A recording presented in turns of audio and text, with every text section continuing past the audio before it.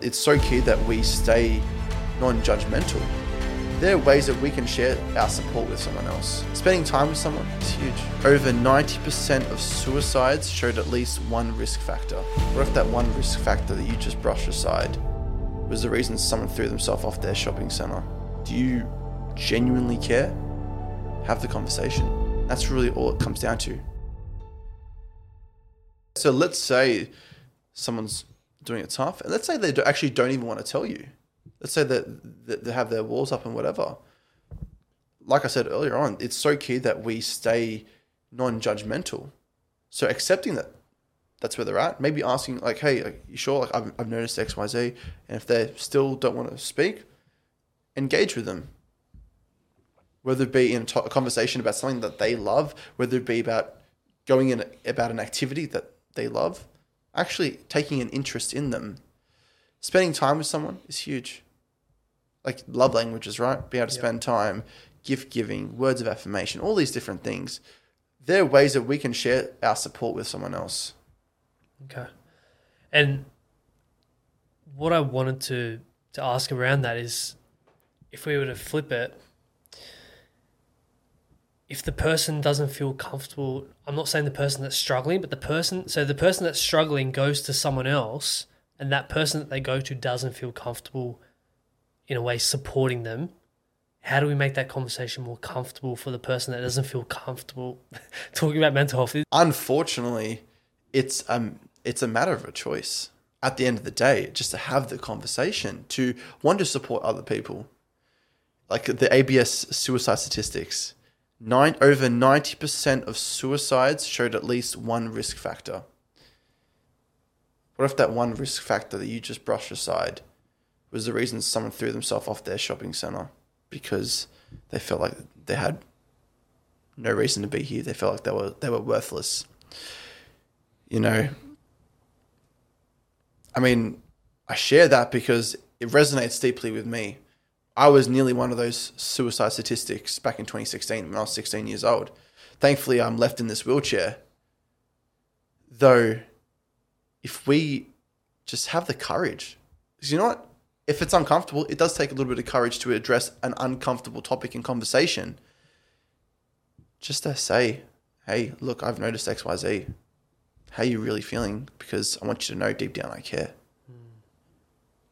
And it's so true. Like for the people listening, you may feel uncomfortable talking about all this stuff, but as Matt just said, if you've just brushed that risk factor and someone's gone and thrown themselves off a building just because you felt uncomfortable speaking to someone for a couple of minutes,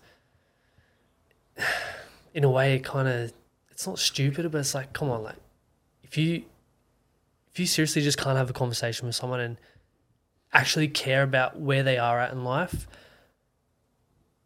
what are you going to do when a family member or your own child or something comes up to you? Absolutely. It's a big reflection, really big reflection. Yeah, and that pinches at a whole nother level, right? And so it's really about, well, what could you be preventing? And what could that lead to? Do you genuinely care? Have the conversation. And like I said, easier said than done. Definitely. It's tough. But to have that little bit of courage to say, hey, I support you. Hey, I'm here. Hey, look, I'm here to have a chat if you need. And then actually following up and being okay to listen. Mm-hmm. Not when they're talking to you, drift off, look at the clock, think about what you're going to make for dinner or what chores you got to get done or whatever. No, to genuinely be there with that person. To say, hey, I'm here for you. Give them your physical presence. If I was talking to you, Nick, and I was facing the other way, you don't feel like I'm speaking to you. Exactly. But if you were opening yourself up and being vulnerable, and if I wasn't listening, you're going to think that I don't care, you can't trust me, whatever it may be. And so not only physically being present, but mentally being present, listening and trying to understand the words that you're sharing, right? Which leads into being emotionally present, which is showing empathy. Trying to put myself in your shoes and see the world from your eyes, because I'm not in your shoes right now. But if I do my best to hear you out, put myself in that position, hear you out and see the full picture for what it is, everything you're feeling makes sense. Because no matter what emotion comes up, it always makes sense because something's triggered it. There's no judgment. There's empathy. You're listening and you're present. They're going to feel your support. That's really all it comes down to, listening. That's it. We have 2 ears and 1 mouth for a reason, right? That's exactly right. And if you're like me, you got big ears. So.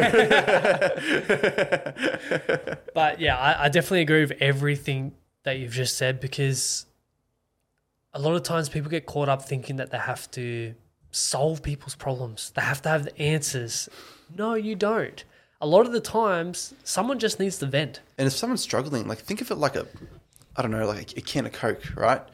That can of Coke, it's already got, what is it? What is it? It's carbonated. Yeah, carbonated soda or something. Yeah, whatever you call it, right? It's already got pressure in there.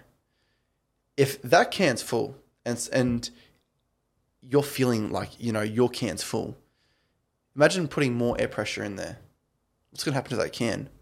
It's going to explode. And it's not going to be pretty. That's called a breaking point. And we all have them. By just having the conversation, we empty that can halfway. It's half the battle to just get things off your chest.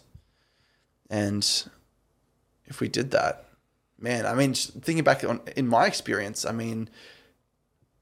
we touched on my story a little bit, but being 12 years old, falling into depression, and for 4 years keeping things to myself and going about vices to not only escape the pain but hide it from everyone else, and then build this physique to prove to the world that I was doing well, posting on Facebook, all the likes, comments, all that shit.